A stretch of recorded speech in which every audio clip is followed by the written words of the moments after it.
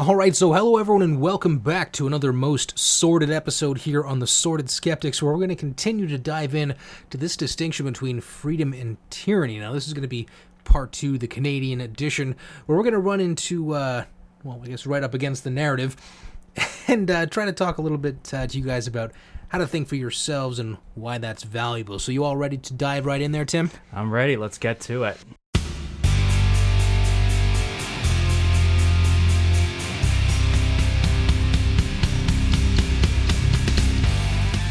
Right, so first up, we got a quote from Jonathan Swift. You can't reason people out of positions they weren't reasoned into. Now, I'm sure this is something you guys have probably come up against a lot in your conversations with people regarding the prevailing mainstream media narrative when you try to present your own opinions, and if it goes up against that narrative, then you probably get a bit of pushback from the people in your lives. So we're going to dive into a few more contemporary examples, and we're going to start off with the nature of compliance. Do you want to get us started there, Tim? Yeah, so we believe one aspect of virtuous behavior lies in knowing when it's right to follow and obey, but also when it's necessary to lead through an example of rebellion. So, in essence, drawing a line in the sand, so to speak, realizing what is acceptable, when enough is enough.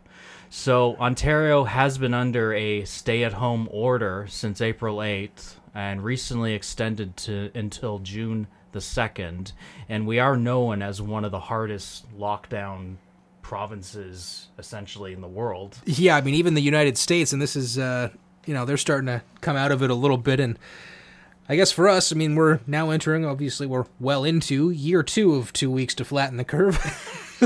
So, whoops, yeah, I guess that might not have gone over as well as they had planned.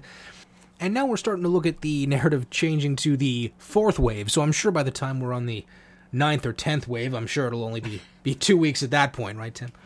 Well, I just have to say, thank God people are starting to wake up and realizing the farce that this is, and how many contradictions there are with these public orders and mandates and quote-unquote health guidelines. Yeah, I mean, I'm sure the majority of people would have been just fine with, let's just all stay home for 2 weeks so that we don't completely flatten our public healthcare system, but now we're entering year 2, and that narrative seems to have largely gone out the window, and now it's really about, we just don't want to kill grandma anymore, right, Tim?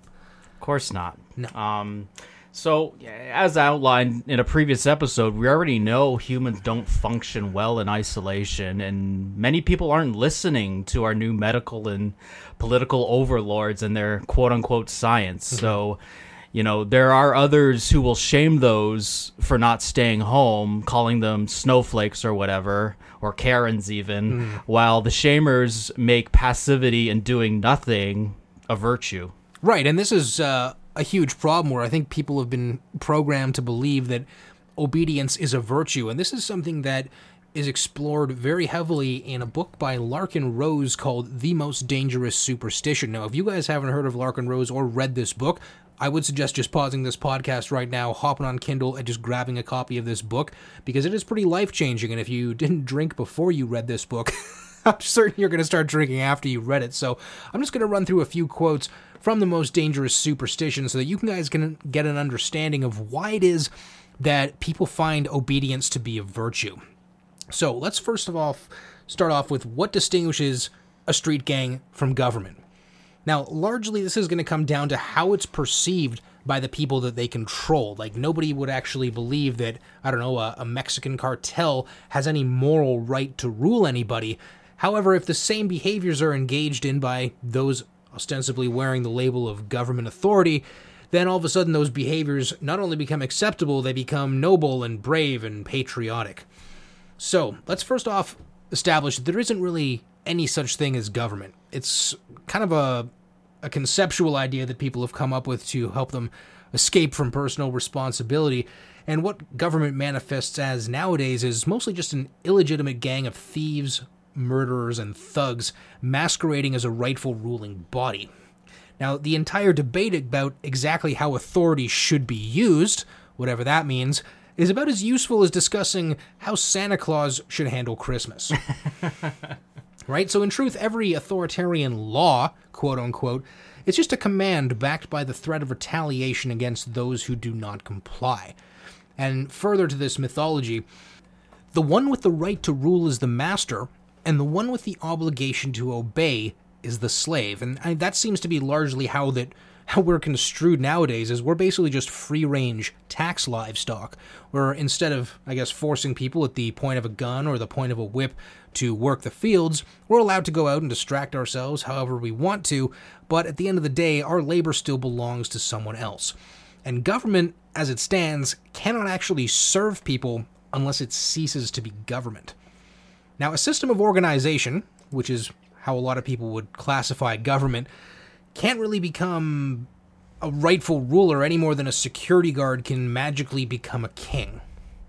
And there's nothing more that state worshippers find existentially terrifying than contemplating the possibility that government, their savior, their protector, their teacher, and their master, doesn't actually exist and never did. The statist, for example, those who believe in the moral authority of government, will look to their fellow man and say, I don't trust you to be my neighbor, but I do trust you to be my master.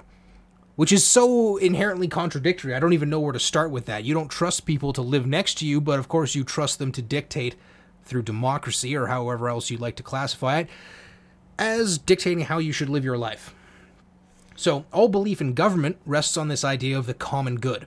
And this justifies the quote-unquote legal initiation of force against innocents to one degree or another. And once that premise has been accepted, there really isn't any objective moral standard that limits how government behaves. And history shows us this all too clearly. That it is necessary to introduce immoral violence into society in order to prevent people from committing immoral violence is pretty ridiculous, in my opinion. What do you think, Tim? Mm-hmm. Well, it makes me think, like, who are these people answerable to? And who are government officials answerable to? They're supposed to be answerable to us, You'd right? think. But we don't. But the thing is, they have so much inherent power already. Mm-hmm. They can do many things without any consequence. Right, really. and this is part of the lie, right? Where the idea of government is classified as, well, the government works for us. They're our employees, but our employees wouldn't get to dictate how much they're paid. They wouldn't get to dictate what they're going to do, and they wouldn't get to threaten us with consequences if we didn't do what they wanted to do. That's not the relationship between an employer and employee. That's the relationship between a master and a slave. So, what I'm going to do is just run through another quote from the chapter of the unavoidability of judging. So, let me just kind of walk you guys through the mindset of the statist. All right? So, I believe it is good to obey the law. Okay. Yeah, I can kind of see where you're coming from there. In other words, they cut me off, obviously. I judge that I should do as the legislators command. So I judge that rather than making my own decisions about what I should do, I should subjugate myself to the will of those in government. They know best. Of course they know best. They're government. How else would they be government? We voted for them, whatever. So, in other words, I judge that it is better for my actions to be dictated by the judgment of people in power instead of by my own personal judgment. So I judge that it is right for me to follow the judgment of others, and it is wrong for me to follow my own judgment. In other words, I judge that I should not judge. That's right. So this is where we start to see the inherent contradiction of people that believe in this sort of statist mindset. So to be blunt, the belief in authority serves as a mental crutch for people seeking to escape the responsibility involved with being a thinking human being. Yeah, and this is really interesting because there seems to be this cultural idea that judging things is inherently bad. It's judgmental, Tim. We don't want to be judgmental and kill grandma. You know what I mean? That would be bad. We have to obey, because obeying is good, and not obeying is bad. Mm-hmm. And this sort of simplicity makes it much easier for me to catch up on the latest episode of The Bachelor, obviously, because we need our distractions. Okay. So don't think, no matter what our slaves, our masters tell us, don't think about what they're telling us. Just comply. I mean, that's what makes you a good person. That's what's safe. Of course. Yeah. It's safe, it's compliant, it's good. It's comfortable. And it's easy. Right? Very easy.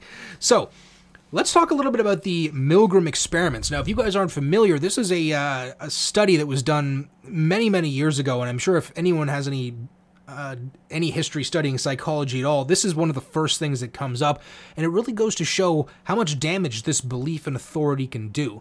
So the belief in authority allows basically good people to dissociate themselves from acts of evil that they themselves commit, relieving them of any feeling of personal responsibility. So despite the way that people often talk, doctors don't give orders. They're authorities in the sense that they're knowledgeable in their field and they've authored papers on that subject, but that doesn't give them any right to tell you what to do under threat of force. Now, what happened in the Milgram experiments was they got a bunch of people to come in, sit down with this machine, and they basically said, we're going to try to test people's memory. And every time they get an answer wrong, you're going to give them a little shock. And they had the knob that would basically increase the perceived voltage. Now, the person that they were apparently shocking was actually just a confederate of the experimenter, right? Now, these people weren't given any incentive or any threat of punishment. All they were given was a guy in a white lab coat with a clipboard that said, the experiment must continue, right? So all they were able to do was just diffuse that responsibility onto a perceived authority, and some of these people, many of them in fact, were willing to shock a complete stranger to death under the orders of an authority without any incentive, right? It's not like, hey, if you shock this guy to death, we're going to give you $1 million, or if you don't shock him to death, I'm going to throw you in a cage. It was just, hey, you got to shock this guy. Sorry, man. The experiment's got to go on. But before they died, they would hear them screaming in pain. Brutal screams of agony. And these people were like, oh, man. And, some of these participants, they were in tears, but they kept doing it. They just kept doing it. I mean, there was very few people that would be like, no, fuck this. I'm not doing it. Go to hell. You son of a bitch. That was just not something that would happen. And the other one was the Stanford prison experiments. Remember those? Where they would have a bunch of guys pretend to be prison guards and a bunch of guys pretend to be prisoners. And they had to shut that experiment down because of how bad it got. Within 3 days. Within 3 days, these people became absolute tyrants. The kind of shit that they would put these other people through. And it was all make-believe. And they knew it was all make-believe. They were like beating the jail cell. The prisoners. Yeah, I mean, like the kind of shit that these people were doing just because they believed that they possessed the authority to do so. It really goes to show that the root of evil, isn't money, obviously, as the Marxists would like us to believe. It's a belief that you possess authority or you're acting on behalf of an authority. This is really what causes people to behave in a really evil way. I mean, completely normal people that would otherwise be half decent, once you give them that little seed of authority or believe that they're acting on its behalf, then shit really hits the fan. Yeah, it's like power without any boundaries. Yeah, and that's terrifying, right? I mean, we've seen in the 20th century alone what can happen when people have this boundless idea, right?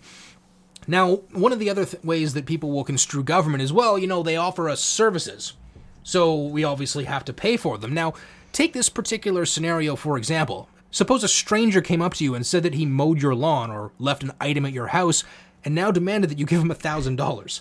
Okay, like we would all think that's pretty ridiculous. However, right? Though you never agreed to such any such arrangement at all, right? It would obviously constitute extortion, and you would have no duty to pay, even if the guy actually mowed your lawn or left you something. Yeah, you never agreed to it. Right, so nobody has the right to, I guess, give your consent on their own behalf. That's just not the way reality works. So what do you think, Tim? If somebody were to come up to you and say, listen, I just provided you with this good or service, and now you have to pay me, would you feel any real moral obligation to pay that person for a service that you didn't agree to?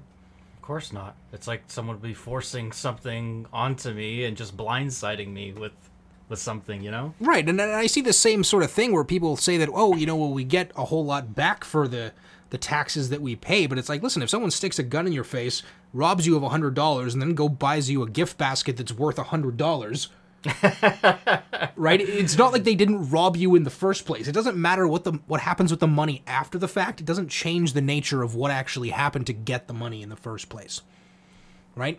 Yeah, so we're born into the system, and did we have a choice as to being a part of it? No, and that's the other thing too. This idea that it's like, well, we have this social contract and then we all agreed to it, but it's like you can't give consent on behalf of other people, right? It'd be like saying, like, if you drive down the street on a Sunday on this particular road, you've then agreed to give me your car. It's like, well, why? Right? I mean, that would just be considered robbery like any other situation in the same circumstance, right? So this idea that we can all of a sudden just get together, and if we get enough people, that means that we can just give consent on behalf of others. And that's not the way that consent actually works, which is hilarious because there's so much talk about consent nowadays, but none of it actually has anything to do with the real problem with consent is that we're being told by our masters that this is what you have agreed to by virtue of you being born here, right? Mm-hmm. So, I mean, yeah, maybe our indentured servitude isn't any worse than it's been in the past, but it doesn't change the nature of our relationship with those who claim the ostensible right to rule over us. So, through my unquestioning obedience and loyalty to my masters, I have become a piece of the superhuman entity called government and act on its authority.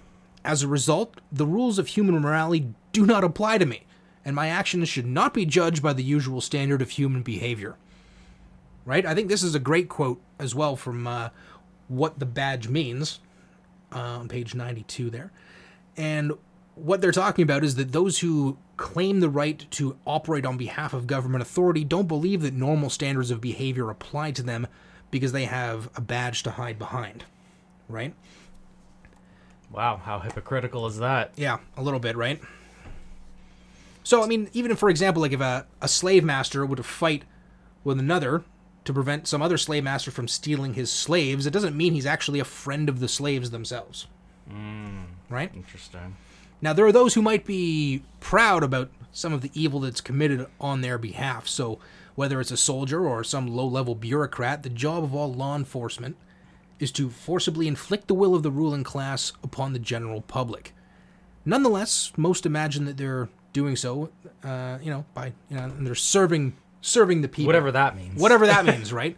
So, from most state mercenaries, from the paper pusher to the hired killer, simply say that they're just doing their jobs, and imagine that somehow absolves them of all personal responsibility for their actions and the results of those actions. So who else said we were just doing our job? Yeah, I don't know. In the 20th century, one of the biggest events. Yeah, we don't want to go there. Oh my God, yeah. Just doing their jobs as if that somehow makes it any better, right? Maybe another episode. Yeah, and this is what's really weird about it. It's right, when evil becomes the law, it ceases to be evil and becomes good, right? So like the thing with the whole mask thing, right? Where it's like initially, if you wear a mask, it's because you're now depriving a mask from a frontline healthcare worker. And then it became, if you don't wear a mask, you want to kill grandma. And eventually it's going to get to a point where one day it was entirely necessary under threat of punishment, whereas the next day it's not necessary anymore. Right? So this would be like a mathematician coming into the mathematics field claiming he wants to change the laws of mathematics. Nobody would take that guy seriously. They'd be like, why are you even getting into this field? We already have these rules in place. But this is exactly what happens with politicians and their belief that they have the right to change the laws of morality. Right? We can make 2 + 2 = 5 because it's what's best for the common good. Or it's what feels good, too. Yeah. Now let's move on to those who are proud of the robbery that they're subjected to. So a prime example in this case would be the citizen, quote unquote, who proclaims that he is proud to pay his taxes. So by analogy, a man may feel good about having freely given to someone in need, but he would not take pride in getting robbed by that same person. Right? So if you're being robbed and then your money is given to someone else, why would you take pride in that? If you help that person yourself, yeah, sure. I mean, yeah, you probably did a pretty good thing for that person. But if somebody robs you and then gives to that person, you don't get to take credit for that. Right? Yeah, instead of voluntarily. Right. And that's the difference, right? We go back to this idea of consent. So, with the help of political propaganda, they hallucinate that their contributions are actually helping society as a whole. They speak as if paying taxes means giving back to society or investing in their country or other such nonsensical platitudes, right? But that depends on who's managing our resources as well. A little bit, like what the end result would be, but I guess it wouldn't change the inherent nature of that relationship, right? Right? So the implication, as odd as it may be, is that, quote unquote, the people can benefit as a whole by every one of these people being robbed individually. A little weird, right? It's like, hey, listen, guys, if we all just agree to be robbed, we're all going to be helped by that somehow. Oh, okay. Okay, yeah, that makes sense. No big deal. It's just blindly accepted. Yeah, obviously. I mean, obviously, we all get robbed, then someone's going to be helped by that. But who? Right? Who? Probably not us. The devil's in the details. Okay. Yeah. So, there are also those that are proud to be controlled. So, if a slave can be convinced that he should be a slave, that his enslavement is both proper and legitimate, that he is the rightful property of his master and that he has an obligation to produce as much as he possibly can for the master, then he doesn't actually need to be physically oppressed. Right? Once you get this into people's heads, like, we're talking like the people that are enslaving you, I mean, we outnumber them about 2,000 to 1. So sheer force alone wouldn't actually be effective to oppress people. You got to have them revel in their own oppression in order for this to make sense and for it to actually work. So many people express pride at being law-abiding taxpayers, which means only that they are going to do what the politicians tell them to do and give these politicians money. Okay? So likewise, when a person objects to the level of taxation or other forcible control being inflicted upon him by the government, others who are also being oppressed will often condemn the one who is objecting, telling him that if he does not like how he's being treated, then he should just leave the country, maligning a fellow victim of coercion for complaining about, well, I guess his own indentured servitude. It's basically a sure sign that the person takes pride in their own enslavement. It's kind of sad, really. So, there was a man named Frederick Douglass. He was a former slave, and this is what he had to say about it. I have found that, to make a contented slave, it is necessary to make a thoughtless one. It is necessary to darken his moral and mental vision, and, as far as possible, to annihilate his sense of power of reason. He must feel that he must be able to detect no inconsistencies in slavery. He must be made to feel that slavery is right, and he can be brought to that only when he ceases to be a man. Right? So if you dehumanize people enough, if you distract them enough, and you basically eliminate their ability to reason, then it's pretty easy to enslave them, right? Yeah, well, I guess, it would make sense that the best kind of slave is the one that doesn't think they're one. Yeah, and that's huge, right? This is probably why so many people don't understand the nature of their own servitude, because they don't believe that they're slaves, because we've been taught since day one, hey, we're in one of those countries that just happens to be free, right? But we're not really. I mean, you can't earn your own money without the government taking a cut. You can't buy your own property without the government taking a cut. You can't build your own deck without the government taking a cut. You know what I mean? It's the idea that we live in a free country. I mean, well, I suppose it depends on compared to what, right? I mean, yeah, there's probably a lot less free countries in the world. I get that. That's not really the point here. The idea is compared to the idea of freedom itself. So without a feeling of being obligated to obey, being caught and punished by agents of government would be regarded in the same way that being bitten by a dog would be regarded, as an unpleasant consequence that should be avoided, but it doesn't really have a moral element to it. Right? So, I mean, if you understand the nature of your slavery, but you still go along with it because you understand that it's like, I'm not going to go antagonize a dog and stick my hand in its mouth because I don't want to get bitten. Right? That doesn't mean the dog controls me on a moral level. Right? That's a different concept altogether. Just a threat of danger. Yeah, exactly. So there's the threat, and that's kind of what backs it all up, right?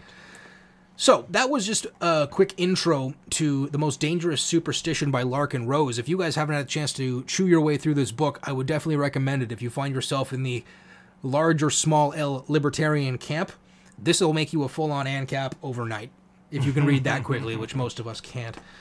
So, next up, the psychology, the essence of compliance. Yeah. So,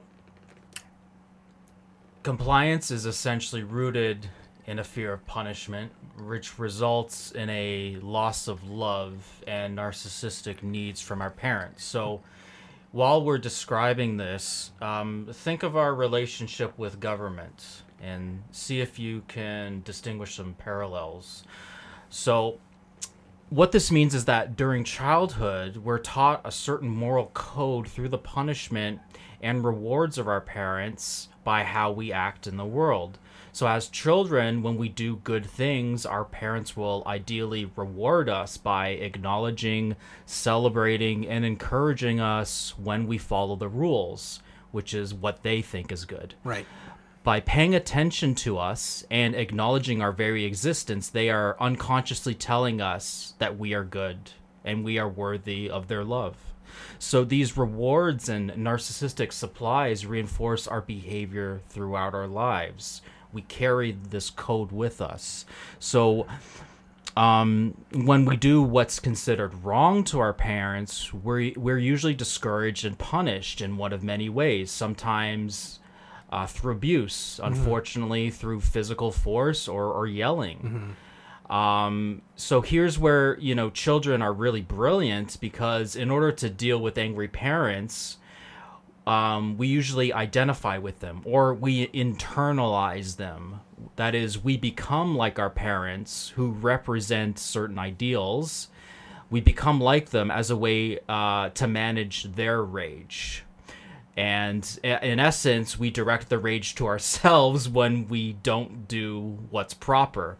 Yeah. So this incorporation leads to the development of what Freud called the superego, or what is more commonly known as the conscience, which is the part of our personality that contains all the moral laws we follow, whether we are conscious of them or not. So it's essentially the prohibitive part of our personality, telling us what not to do. Yeah, and I think it's important to point out that when we're children and we're entirely dependent on our parents, disobedience or a lack of love from the parents can mean death. It's a big deal. Yeah, it's an existential threat, right? But I mean, if this is something that we don't grow out of and learn that, okay, we're now independent adults, we can do as we please, and we continue to just, well, I guess in this case, we'd probably be just projecting that same parental authority onto the government. Yeah. Exactly. That seems pretty self-evident. So if we don't get over those early issues and realize that we're capable of surviving on our own, a lot of times we just look to this entity, our rulers, so to speak, is they'll take care of us. They'll solve our problems in the same way that our parents used to, because we were literally dependent on them for our very lives. Yeah, it's a form of extreme dependency. Mm-hmm. So what would be the solution to that? Well, it's important to note that we develop our own inner parent, which serves the purpose of rewarding us with pride or good feelings, when we do something good, or we will punish ourselves with guilt or shame, just as our parents expressed that guilt and shame as well. So it's like the old saying, virtue is its own reward, is true, because we usually feel good about doing the right thing because it lines up with our ideals of what a great person is. So it's like, if I act properly, I'm on the right path towards goodness, truth, maybe even beauty, especially if my actions help someone else. Yeah, that's pretty heavy, it's... Yeah, you'd obviously have to grow into your own inner parent and learn what virtue is so that you can act in accordance with those virtues. Yeah, but I think the challenge of being an individual is understanding what are the most useful parts of the past that we can incorporate in the present and maybe even help us guide us to the future, right? So it's like a combo of order and chaos in a way. Because the chaotic element comes in the future, which is the unknown. And the possibility. Yeah. Endless possibilities. Whereas in the past, we can derive some structure, hopefully, if our parents gave us enough structure, through these teachings that were probably inherited from time immemorial, right? Yeah. So, essentially... people are trying to, in essence, maintain their self-esteem and their overall sense of self by following these rules. Because if they don't, like we mentioned before, it could lead to loss of love or even a sense of dying, a death, right? Yeah, that kind of personal shame for not being compliant with those who rule us. And those in authority, I suppose. Yeah, and if we don't get that positive attention, that's similar to psychological death in a way. Yep. Because we like being recognized for things. It's just in our nature generally, right? And I think this leads. This also works in well with the shadow, right? Because as we grow up, we learn what's not acceptable. But some of the things that maybe we were taught were unacceptable may actually be good later on. And necessary for our own self-preservation, and being able to reincorporate those, I guess, previously banished elements of our psyche back into our psyche in a healthy and productive way is going to be a way of kind of rounding ourselves out and getting back a lot of what we lost out of a sense of self-preservation. Yeah, so like if you were taught never to, speak up to authorities, then, you may likely incorporate that, and it might give you a lot of severe anxiety or guilt if you stand up to somebody who has a perceived upper position of power. Yeah, so I mean, if every time you spoke up to authority as a child, it resulted in someone pulling out a belt to beat you with, then I can imagine why you probably wouldn't be all that incentivized to speak up in the face of an adult authority. Exactly. Again, right? Because this is sort of how you've maintained your self-preservation over all these years, and this is stuff that we carry with us for many years, right? And some people might overcompensate, and later on in life will, challenge them no matter what. But it all depends on the individual. Yeah. So, in a way, this can lead to, I think this links to even childhood trauma. Trauma, which is essentially a shock to our system, our nervous system.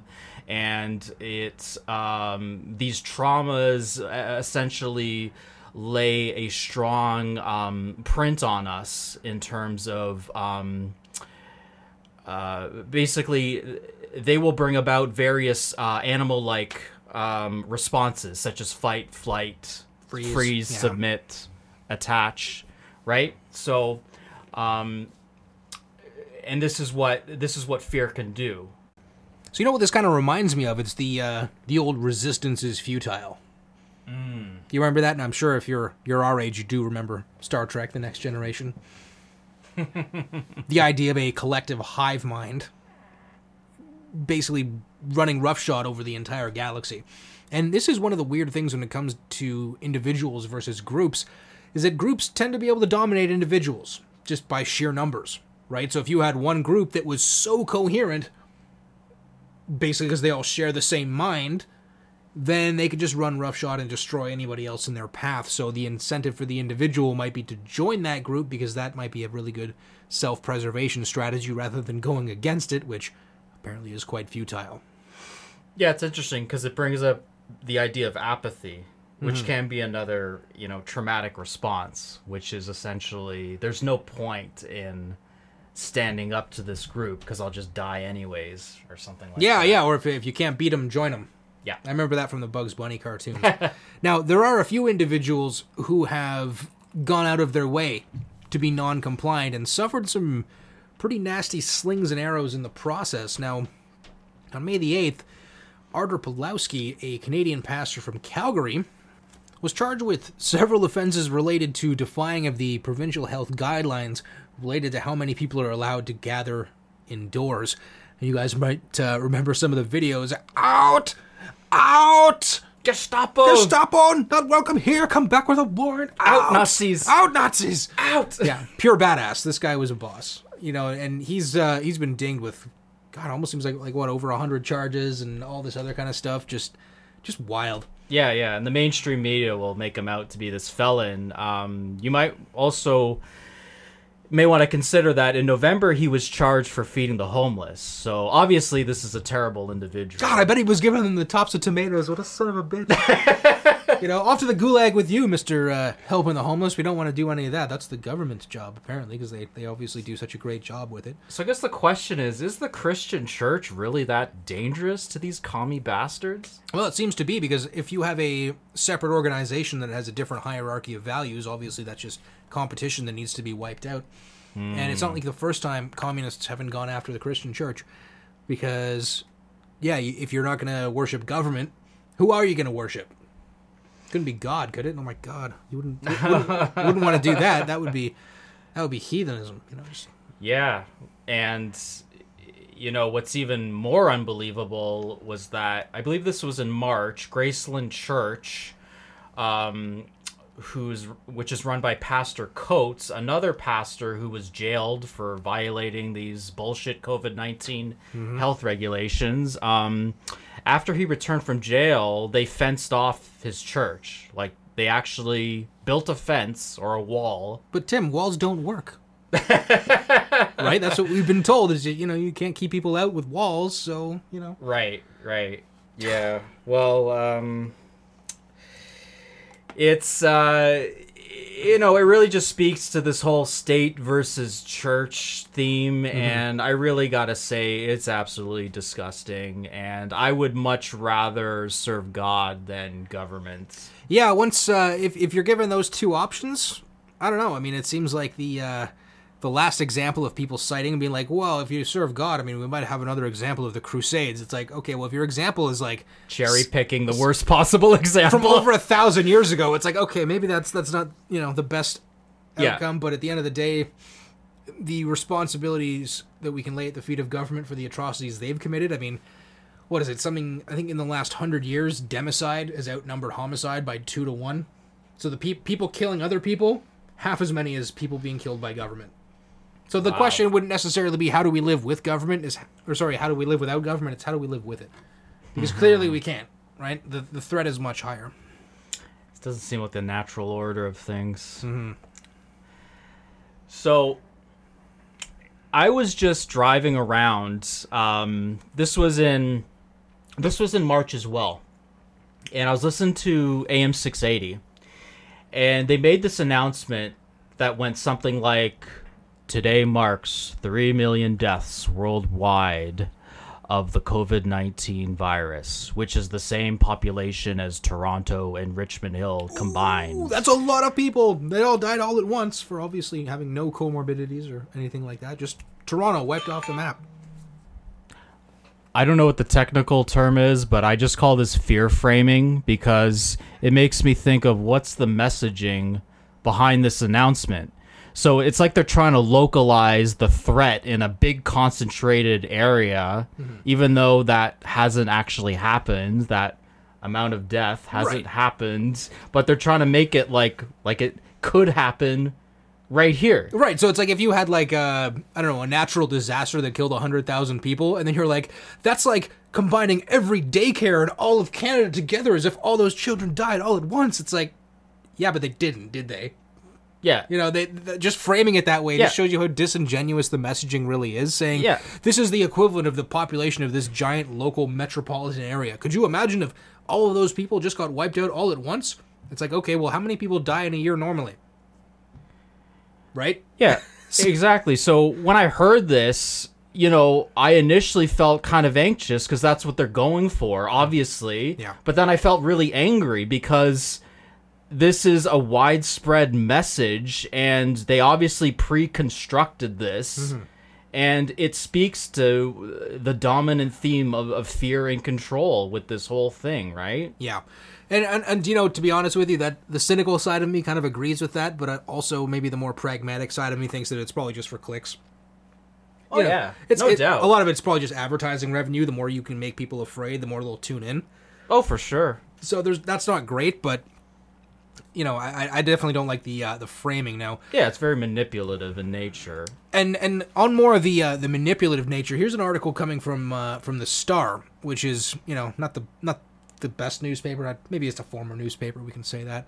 So, title: Governments across Canada withholding COVID-19 data to regulate public reaction to pandemic, says Access to Information Advocate. So, yeah, to regulate public reaction to the pandemic. And yeah, I can kind of see where they're coming from. I mean, we wouldn't want to have mass panic, would we? I mean, you know, people might just stay locked in their homes for a year. I mean, what? Oh my God. Wouldn't want to have that, right? I mean, what would happen to the economy? And it's like, yeah, okay. Okay, yeah, wouldn't want that, would we? So, from Vancouver here. So, governments across Canada have been withholding COVID-19 data in an exercise of paternalistic information hoarding, likely meant to regulate public reaction to the pandemic, says an Access to Information advocate. And, again, this doesn't really surprise anyone.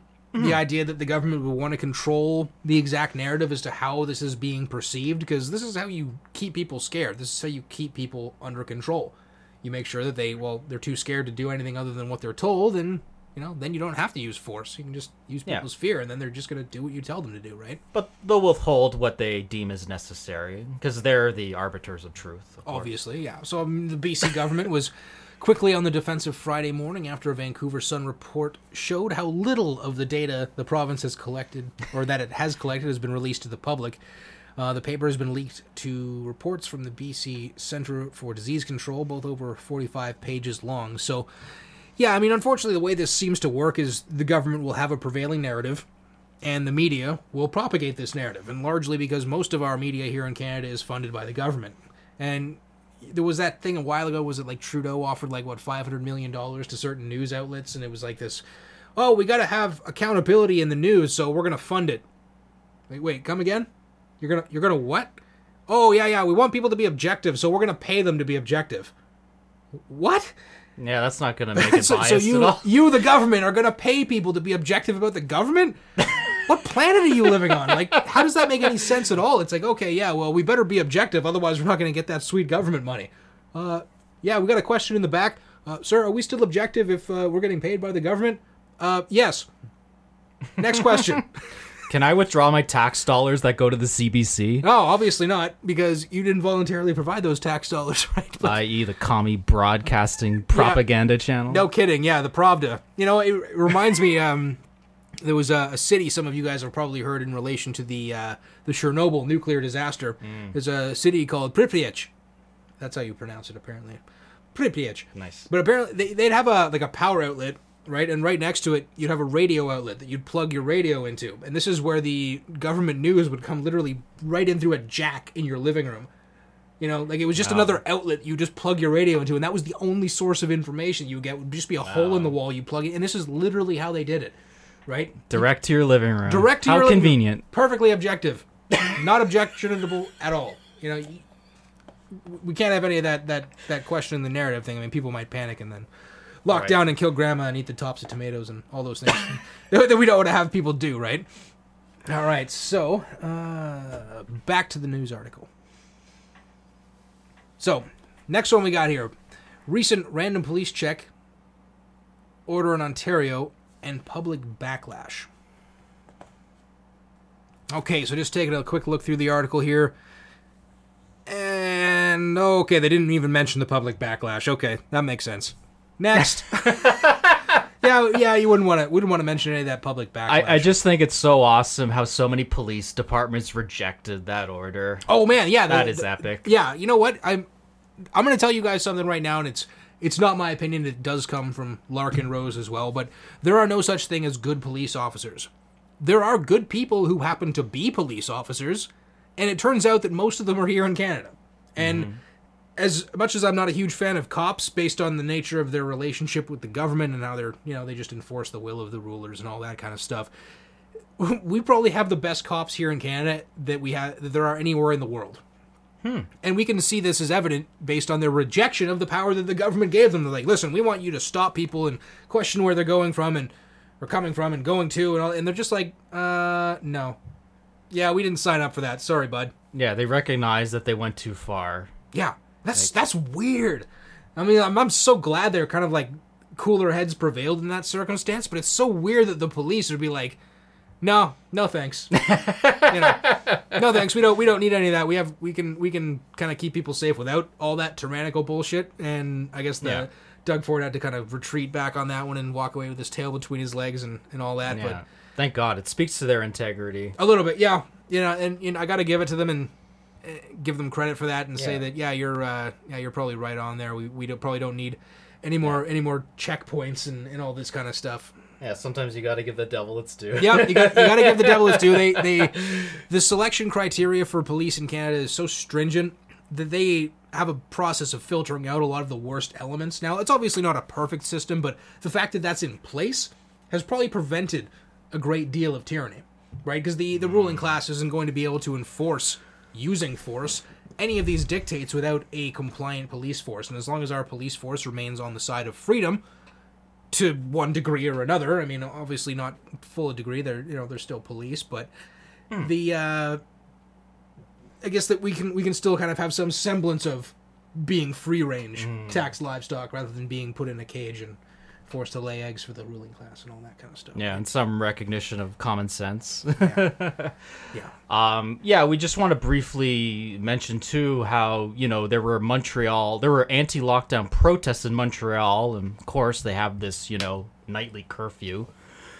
But if you search for video, you'll find that there's deployment of riot police for peaceful protesters, and It just makes it's unbelievable in a way. So, something you might want to check out if you're interested in that. So yeah, and Quebec's always been kind of weird with that.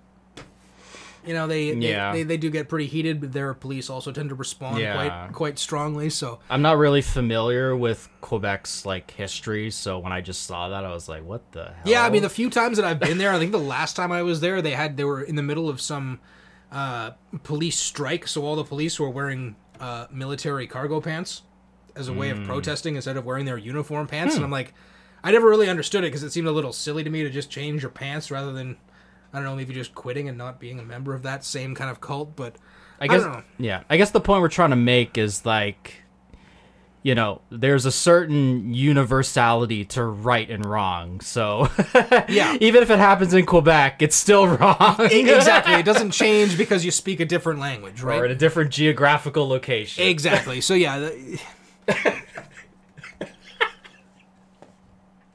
Now, what's the latest we got from the Rebel news with Ezra Lamont here? So, also in April, there was a very interesting story where Ezra and his crew, they were staying in an Airbnb on a boat, and the police just raided their boat without a warrant. And of course, there was a standoff, and Ezra was very pissed, and even one of their journalists, David Menzies, was arrested for standing up for their God, that guy's always getting arrested. All the time, just getting arrested. There's video of it, though. Yeah, and I wouldn't doubt it. I mean, at the end of the day, the force that's being applied against these guys for going against the narrative, it's pretty unbelievable. Yeah, for being actual journalists. Yeah, how about that? Yeah, how about that? Doing a bit of that. And there was a lot of pretty nasty remarks that were directed towards these guys. Yeah, a lot of anti-Semitism, calling them Jew media. Oh, Jew media. Brutal. Even though other people call him an anti-Semite, so square that one for me. Yeah, I guess when you're part of a weird collective hive mind, you can actually play both sides of that. Be like, well, he's both an anti-Semite, internalized or something, but he's also the Jew media. Yeah, so it's the moral relativism of these, you know. But I mean, it must be really convenient to be able to hit people from both sides like that, right? It's you're both this and it's opposite. It's like a classic pincer. Exactly, it's a pincer movement, right? It's like you're both this and it's opposite. Well, how do you really counter that?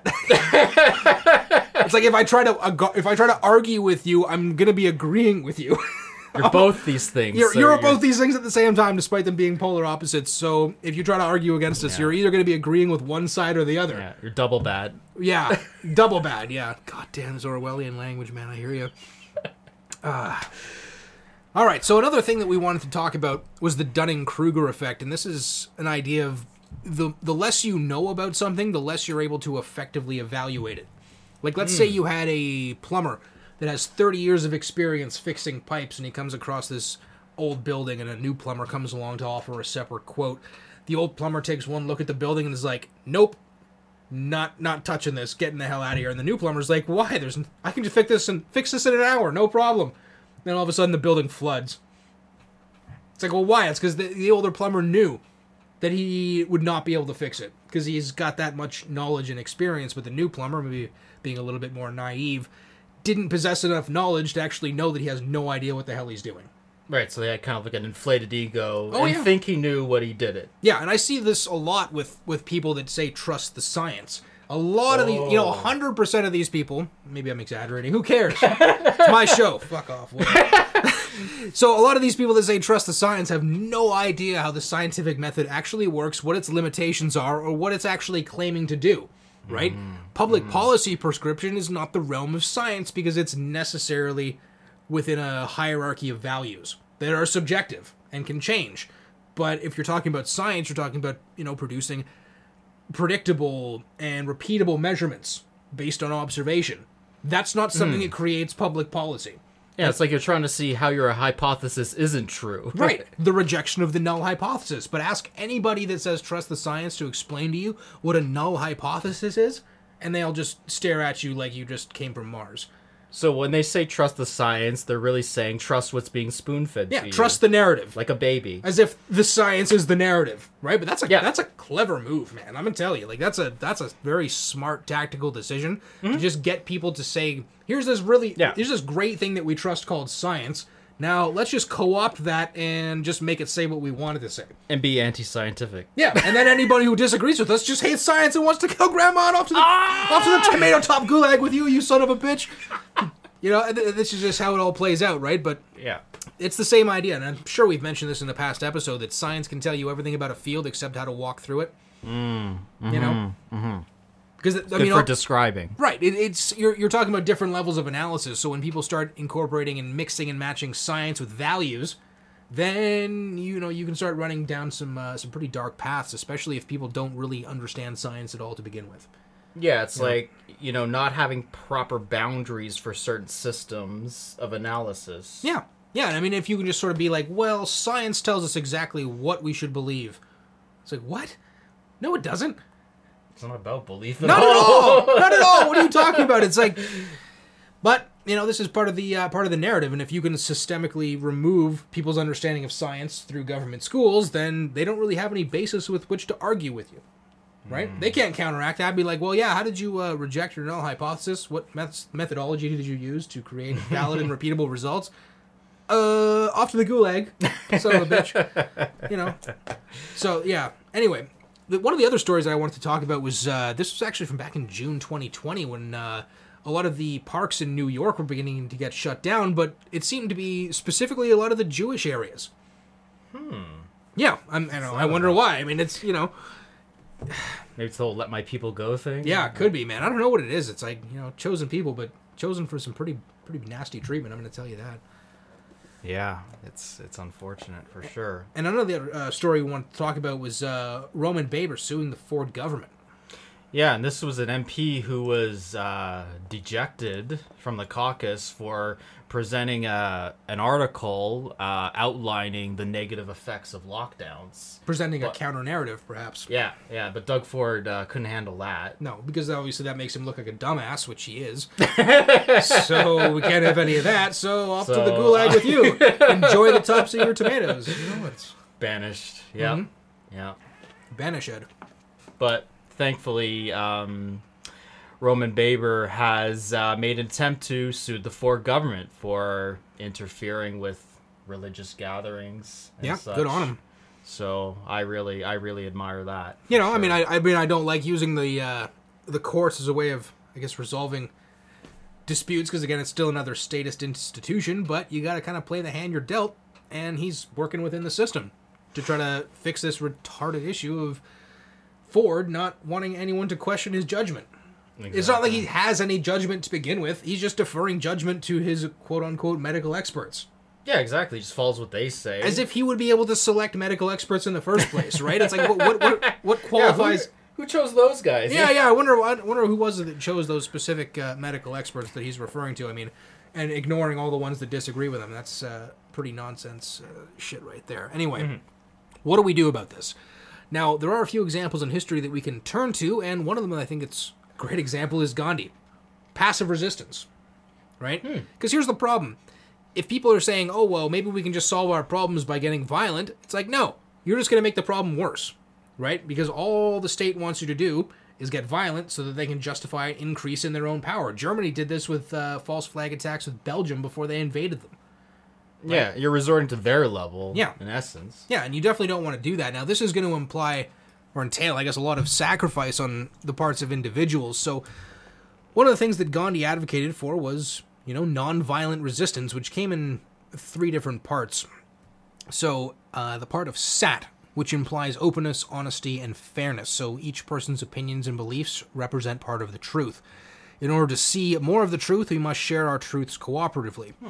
This implies a desire to communicate and a determination to do so, which in turn requires developing and refining relevant skills of communication.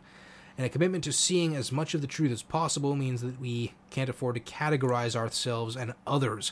So again, labels are for tin cans. They're not for people. It's usually just a intellectually lazy way of dismissing people's arguments without actually having to address them. Yeah, and that's great because it speaks to an allegory that is actually described in Jonathan Haidt's Righteous Mind, where he talks about the elephant and the 8 blind men, who each describe a different part of the elephant, right? It's like, well, this part's long and it's like moving around. It's like, what are you talking about? The part over here, which I guess is the same part, is just static and not moving. Well, this part over here is really squishy, guys. It's like, well, we're obviously describing the same thing because all these things are somehow related, but yeah. Anyway, the next one, Ahimsa, refusal to inflict injury upon others. It looks like Gandhi was kind of an OG when it came to the non-aggression principle. Nice. So, respect where it's due. So, Ahimsa is dictated by our commitment to communication and sharing of our pieces of the truth. Violence shuts off channels of communication, right? Once you go violent, you don't really get to go back from that. So the concept of Ahimsa appears to be in most major religions, which suggests that while most people may not practice it, it is respected as an ideal, something that we could all aspire to. Ahimsa is an expression of our concern that our own and others' humanity be manifested and respected, and we must learn to genuinely love our opponents in order to practice Ahimsa. And finally, tapasya, I think that's how you say that, a willingness for self-sacrifice. Let's see here. So, one who practices satyagraha, I think that's how you pronounce that, must be willing to shoulder any sacrifice which is occasioned by the struggle which they have initiated, rather than pushing such sacrifice or suffering onto others. I suppose through the state would be a great example, lest the opponent become alienated and access their portion of the truth become lost. And it's always got to be provided in a face-saving, or it always has to provide a face-saving way out for opponents. Now, this is one of the things I notice a lot with arguments. If your argument is you're a dumbass, you kind of get this cognitive dissonance where in order for someone to accept your argument, they also have to accept that they're a dumbass. Yeah, which is an ad hominem. Right, which not only is it ineffective, but it's just going to turn people away from the argument in the first place. It's not an argument. Right. I mean, how many times have you ever been convinced in your entire life that someone else is right because they called you a dumbass? Or how many times have you just decided that this person is a dumbass and everything that they're saying is false? Right? Well, maybe if they call me a dumbass, I can just respond with, if you say so. Yeah, I guess I must be a dumbass. I'm having a conversation with you, apparently. Yeah. Yeah. Yeah, so maybe I have turn around like that. Yeah, exactly. So yeah, don't be a dick. That's a great way to just not bring anyone around to the truth. So try to keep a level head. And I mean, who's more of a dumbass, the person who's a fool or the fool that's arguing with him? Mm-hmm. Exactly. And I just want to mention that second part, the refusal to inflict injury on others. It's great because it speaks to the element of cooperation rather than going to war. Right? Oh yeah. And I think cooperation is one thing that could help us get out of this mess rather than, focusing on the differences and what separates, maybe what's universal and what are some things we can actually agree upon. Yeah. So again, the goal here for Gandhi is to discover a wider vista of truth and justice, not to achieve victory over the opponent, I guess in a political or moral sense, right? The idea is to just, let's get to the truth. Who cares who's right? Either I'm going to be right and my argument stands, or you're going to be right and I get a better argument out of it. Mm-hmm. Right? Yeah, it's less ego warfare. Take your ego out of it. For God's sake, I mean, if you don't do that, I mean, you're... Do we care about what's right anymore? Apparently not. We care about being right, not what's right. Nice. Yeah. So, in this last part, we just want to go over some parts. This is derived from COVID-19, the politics of a moral pandemic, which we talked about in our last episode, and the social consequences. So we're still dealing with, and will continue to deal with in the foreseeable future, and the collateral damage caused by the pandemic. Mm-hmm. The elderly and the disabled are the most defenseless to the virus and its illness, while small business and wage laborers are the most economically unsafe. So the anticipated result is the strengthening and growth of both political power, aiming at tyranny and economic and bureaucratic power knowledge. Mm-hmm. So these results are mutually reinforcing. With a compelling regime of truth, one size can be made to fit all. And, this speaks to our quote-unquote medical experts who have a ridiculous amount of authority in government-approved medical experts, trying to enforce morality when clearly it's not working. No.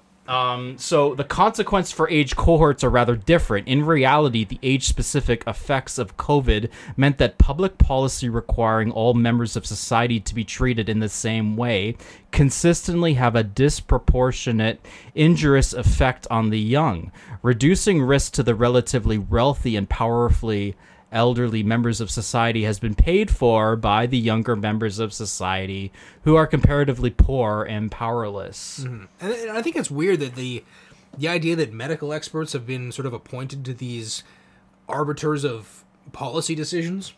Where it's like, well, Tim, I've got your blood results back here. It turns out you're a dick, and you got to listen to what I have. It's like, let's get this guy some compassion. Stat.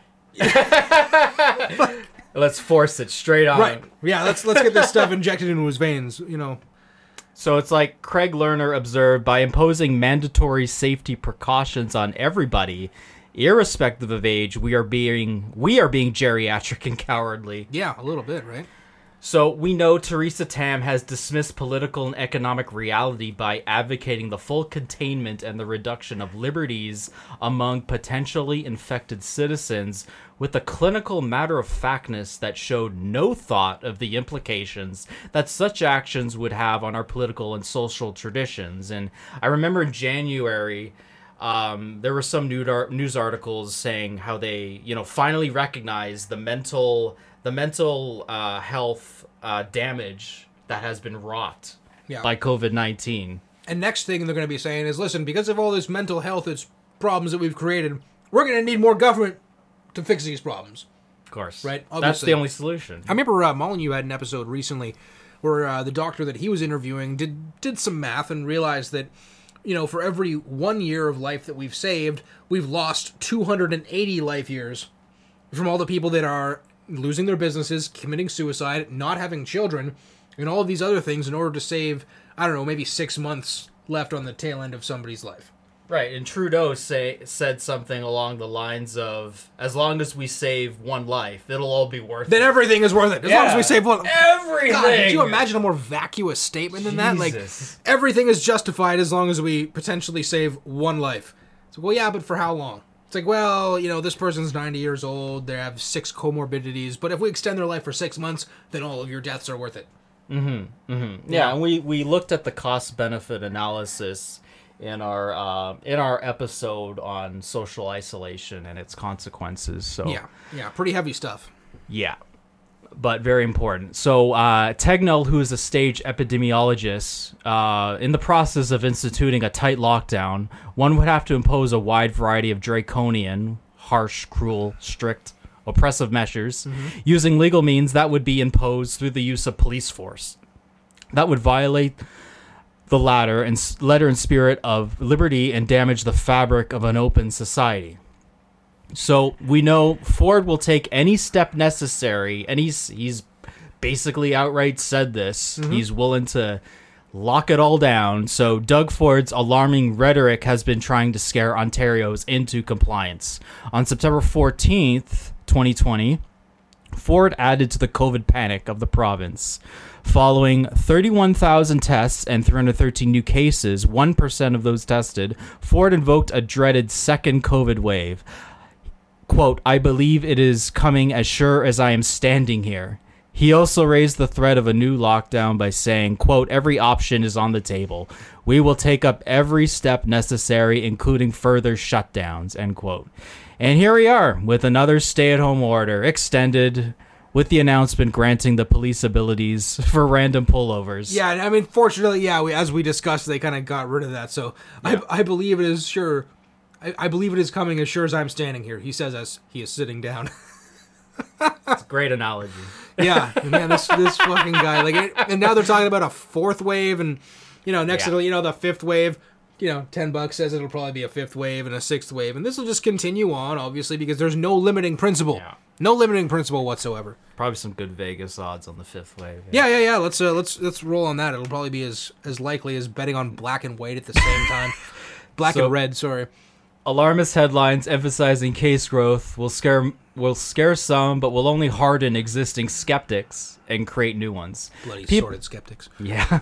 People can read and are able to tell the difference between the rate of infection leading to the highest number of cases and the actual number of people admitted to hospitals because they contracted the virus. Have you seen those graphs where it shows the number of cases skyrocketing, but the number of deaths remaining absolutely stable? It's like, well, you'd think if there was more cases, you'd see a rise in deaths, but you don't. You just see a rise in cases. You'd think that with the media hysteria. Yeah, you'd think that, well, there would be a corresponding rise in mortality along with these rising cases, but I suppose nobody who's ever, taken a stats class has mentioned to anyone else, like, hey, listen, if you just test more people, you're going to get more cases. Yeah, or a quick Google search in a minute. Yeah, especially with the test they're using. Oh, my God. It's like a test that's not even designed to detect viral load. It's just a quick yes or no. I mean, you've had people, I think, was it Elon Musk? He was tested 4 times in one day. He was tested positive in his left nostril, negative in his right nostril, and then it kind of just kept going back and forth. He's like, so, one of my nostrils is positive, but my other nostril's negative. It's like, I don't know. And it seems so arbitrary, right? That, all of your rights can just be kind of taken away at the snap of, well, I say we have rights in the sense that, we're supposed to have rights, but I think if this episode has proven anything, it's that we don't really have any rights. Yeah, and that's as grim as it is. It's something important to acknowledge. Yeah, I mean, if we value the truth. Yeah, and this crap about the vaccine passport nonsense shit. Like, listen, you either have bodily autonomy or you don't. I mean, I've never been a big fan of the anti-vaxxer types, but unfortunately, I find myself now largely in their camp because things are starting to go more in that direction where they're saying, listen, you don't really have the ability to choose this anymore. If you want to participate in society, if you want to travel, if you want to get a job, if you want to, you have to turn over your body to the state, basically. Yeah, whatever happened to my body, my choice. Right? Obviously not. That's only in certain circumstances, Tim. We don't want to. We don't want to do that. That's not in this circumstance. That's a universal principle that doesn't apply here. Context is key. Context is key. Yeah. So, when this thing started, I intuitively wanted to adopt a wait and see approach. Just observe what's happening, and we're seeing what's happening. Yeah. In other words, a kill grandma approach. Yeah, obviously. On September 22nd, 478 new cases were reported, but there were only 82 COVID patients in all Ontario hospitals. There is a legitimate concern in that this number doubled since September 13. That is fair. But of the 82 who were hospitalized by September 22nd, 24 were in intensive care, with 11 of them in ventilators. In addition, of the 478 new cases, 8 people were over 80 years old, and 3 new COVID deaths were reported in a population of nearly 15 million people.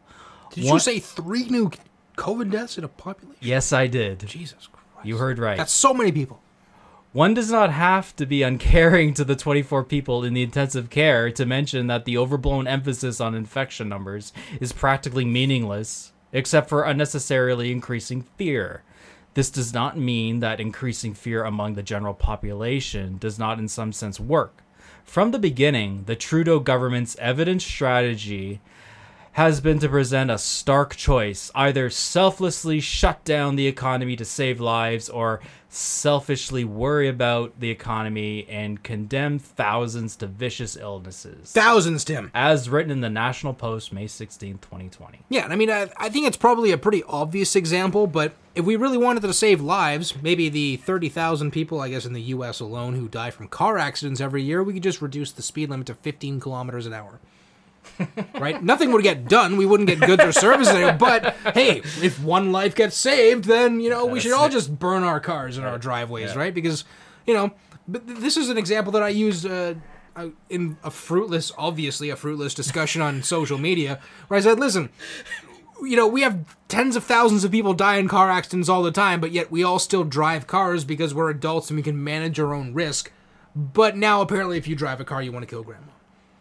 Well, that's the most logical conclusion. Obviously the most logical conclusion, which is why this is all so absurd, right? It's like, listen, yeah, I get, and I mean, we've known people that have had COVID. People that have had serious consequences. It's not a fun ride for anybody, right? But at the end of the day, we wouldn't decide that, well, as long as we die from something else, as long as there's not COVID, we should still just die from something else. Yeah, I mean, and again, we have no choice in it. We have no vote on these various policies or whatever, you know. So. No, obviously there's no consent here because we're talking about the state. Obviously. I forgot. Yeah. So we'll talk about a bit about the political fallout in Canada. So the economic cost of forcing nearly 3.3 million Canadians into unemployment by 2020 is enormous. So while individuals and companies were able to receive some form of help from their governments, many businesses will not be able to rebound from their losses. And many who do won't survive for long. Mm-hmm. The corrupting effect of subsidy is also being felt outside of the economic sphere, with many pushing for the lockdown to continue, whether they live in fear of being affected by the virus, or because the subsidies have made it more desirable to remain home than to work. As Felix Leclerc wrote in the 1950s, the best way to kill a man is to pay him to do nothing. Oh, that's harsh, man. That's deep. I mean, the idea of, and I mean, like, we've seen enough of this CERB stuff going out where it's like you have businesses shutting down because their employees are being paid more to not work than they are being paid to work, right?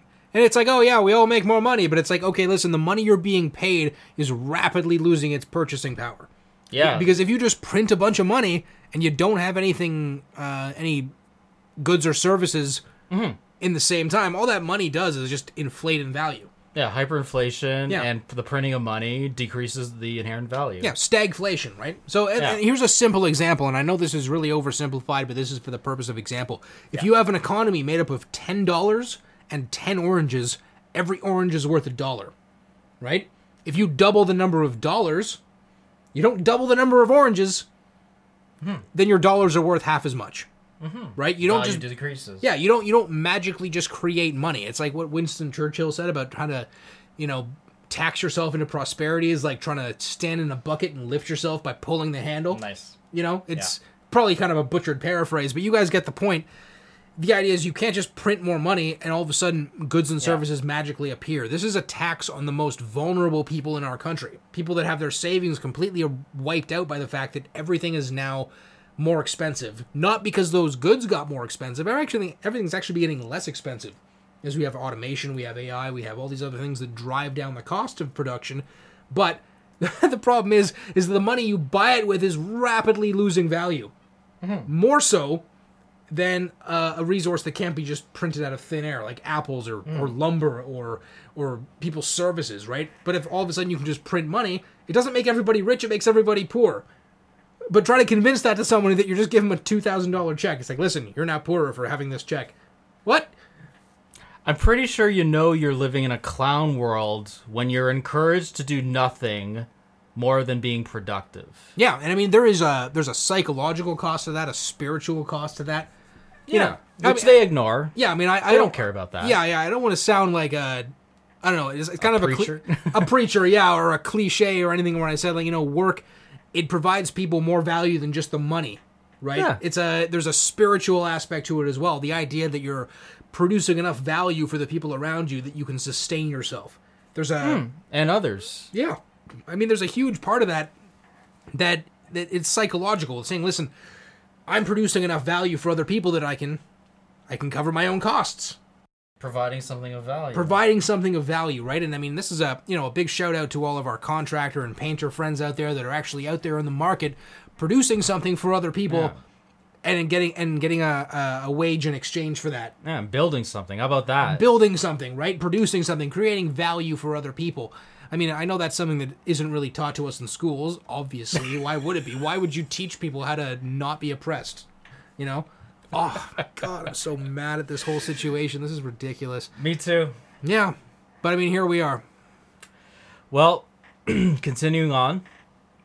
By March 2020, the Canadian economy had shrunk 7.2%. But the pandemic shutdowns did not begin until the middle of the month. April saw the economy contract by 11.6%, the deepest drop on record. Jesus. About a third of the workforce remains underutilized by the fall of 2020, either as a result of the highest unemployment since the 2009 recession or as a result of roughly millions of individuals ceasing to look for work. Oh man, Freedom Tunes had such an awesome cartoon about this. If you guys don't follow this channel on YouTube, check it out. They had a bunch of people drowning in a pit of quicksand, and then the economist comes out to be like, well, let's see what we can do to fix this. And then someone drowns in the quicksand. They're like, sick, there's only 4 people drowning in quicksand now. And then all the people drown. They're like, oh, perfect, problem solved. No more people drowning in quicksand. It's like, yeah, because they've all drowned. Oh, wow. Yeah, and I mean, and this is the world we live in, right? And I think what happens is the powers that be, they want you to be fat, they want you to be lazy, they want you to be useless so that you're dependent. They want you apathetic, so you stop giving a shit. Yeah. Stop caring about what really matters. So you might be interested to know that across most of the private sector, economic activity shrunk in record amounts. In March, manufacturing fell 22.5%. Construction fell 22.9%.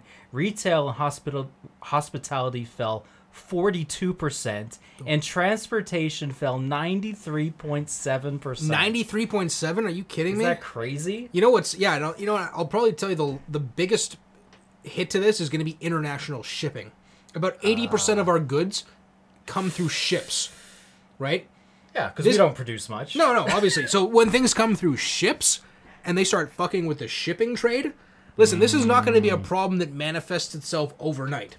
This is going to be something that takes quite a while for it to be manifest, but when you start messing with international shipping, this is why shit's starting to get really expensive. You know? Import and exporting. Yeah, I mean, right. in construction, I mean, we know that the lumber is going through the roof. Yeah, over 300%. Yeah, and a lot of that's year. Yeah, and a lot of that's from them shutting down sawmills. You know, we don't want anyone catching COVID at a sawmill, but welcome to $2,000 costs for a few 2x4s. Yeah, and they've been wanting to shut down factories if there's like 5 COVID cases. I heard. Yeah, something like that, right? Like, unless it's Amazon, then just leave them alone. I gotta have my 2-day shipping, and it's like, listen, yeah, I love Amazon too, but I mean, hold them to the same standard as everybody else, right? I'm surprised retail and hospitality only fell by 42%, considering they basically just shafted them all. Right. And be like, you can't travel, you can't go to a restaurant, you can't go to a bar, you can't even see 5 of your friends. So, I mean, how the hell it only fell by 42% is a bit of a miracle, but... Yeah. Well, these are older statistics as well. They're not the most up-to-date. So it'd be interesting to see what, the most current... Yeah, sorry about that. We don't have the most sophisticated operation here. We're a little bit behind the 8 ball in that, but needless to say, things are getting a little bit, worse than they maybe were reported a few months ago. And they're probably going to continue to go this way until people pull their heads out of their ass and start pushing back against this nonsense. Likely. So, Rahm Emanuel echoed Winston Churchill by saying, "Never let a good crisis go to waste." Definitely not. When developing the response of the Obama administration to the crash of 2008. You remember that? Oh, yeah. We just got out of school. Like, we were just out of university, then all of a sudden the economy collapses. So, perfect. Yeah, perfect. So minority governments tend to have a larger opposition and less powerful than a party government with a majority. Right. Therefore, a minority government must actively seek agreement with other parliamentary parties and so-called stakeholders in order to get anything done. Finding agreement is typically difficult and requires political skill, i.e. good judgment and the ability to cooperate with others. Have you ever heard of the concept of a bill that's full of pork? No. All right, so... I don't mean to be anti-Semitism or anything here. So just go with me on this. Yeah. Right, we don't want to go anti-kosher here, but when opposition parties have to work together, basically what you have is like, listen, you want to pass through your, let's not let people starve to death bill? We're going to have to throw in these few other provisions into your bill that have nothing to do with it in order to get our agreement. So you end up getting these massive, 1,300-page massive bills that in order for everybody to get what they want, they all just agree to everything. Just to get what they want, they're like, yeah, just put everyone whatever. It's not like it's our money or anything like that. We just print it, no big deal. In order to make sure most people vote. Yeah, right. And then once then it gets pushed through, the media will report on the more favorable aspects of it, And then 10 years down the road, when the state is saying, hey, what you're doing is illegal, it's like, what do you mean? It's like, well, we passed this in Parliament 10 years ago.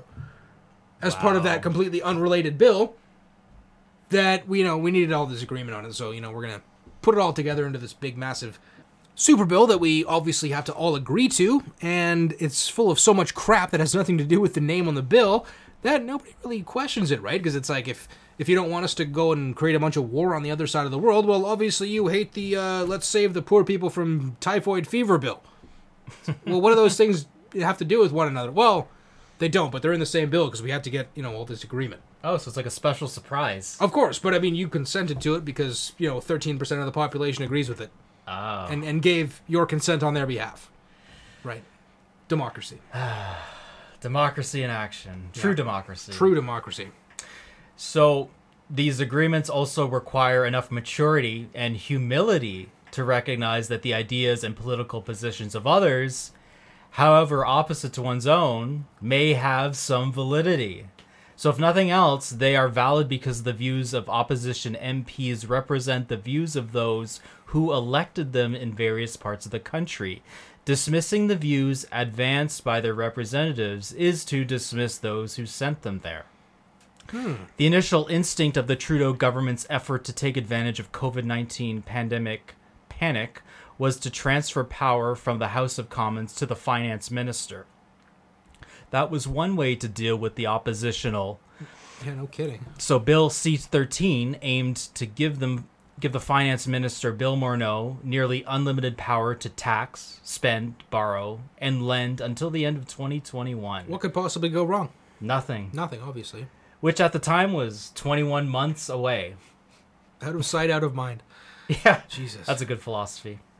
For comparison, in 1939, the United Kingdom delegated the legislative authority to the War Cabinet, except regarding taxation. Well, yeah, I mean, the income tax was only as recent as, World War I? And they said, listen, guys, it's only going to be temporary until we kick those Nazis out of Germany, and then it'll all go away. And it's like, here we are 100 years later. It's like, no, nothing is more permanent than a temporary government program. Yeah, learning history is quite valuable, eh? Yeah, no shit. So that's why they don't teach it, right? Or teach what matters. No. So the initial... So without parliamentary scrutiny, the executive has no compelling reason to be prudent or responsible. As Christian Leprec observed, a democracy should reciprocate unprecedented restrictions on individual freedoms and unprecedented levels of spending with unprecedented levels of debate and scrutiny. Well, you wouldn't want to have debate. Have you listened to any debates in the House of Commons recently? Oh my God, it's brutal. It's terrible. It's like, yeah, what about all those jobs you destroyed? It's like, listen, the government has helped to create over 5 million new jobs. It's like, yeah, but what about the 20 million jobs you destroyed? Yeah, it's like... 5 million jobs. Mr. Speaker, I reject this nonsense that the opposition is putting forward. Obviously, we've created 5 million jobs. Like, yeah, what about the 5, 12, 13, 20 million jobs you destroyed? It's like, Mr. Speaker, that guy is an idiot and doesn't know what he's talking about. We have created 5 million new jobs. It's as if you're watching two different question and answer periods. No, yeah, you're like the deflection of Justin Trudeau is masterful. I must admit, the guy's a pro. It is amazing. As a drama teacher, he really mastered his craft. So 100%. I give you props to that, Yeah. JT. Good job. Yeah. So instead, the Trudeau Liberals, with the help of the NDP, imposed the opposite: limit debate, increase spending, and retract responsibility. Good strategy. Well, then nobody can be held accountable, and then everyone can have money, and then we solve all of our problems. And everybody's happy. Everybody. So in effect, policy became whatever the Prime Minister felt good about. Right, because you don't want to feel bad about things. Obviously, that's just bad. We gotta ignore bad feelings. Got to ignore bad feelings, you guys. We'll just print the money, and then everyone feels good, and then everyone's rich, and then we have just and it's solved rainbows poverty. and lollipops and Sunshine, rainbows, and lollipops, and spending. Everyone. and the budget balancing itself. Obviously, it just balances itself like a what's that? A seesaw? Yeah, a seesaw balances itself. Even when you play by yourself. So in short, the government of Canada, the noble government of Canada, tried to ignore the will of the people who may have returned Trudeau to office, but at the head of a minority government with around 35% of the popular vote, the smallest percentage of popular support in Canadian history. Governments around the world, dictatorships, and liberal democracies, sometimes barely days into the pandemic, made similar attempts at increasing their share of power, which is probably why there was a worldwide anti-lockdown freedom rally that just happened yesterday on May 15th. Oh, perfect.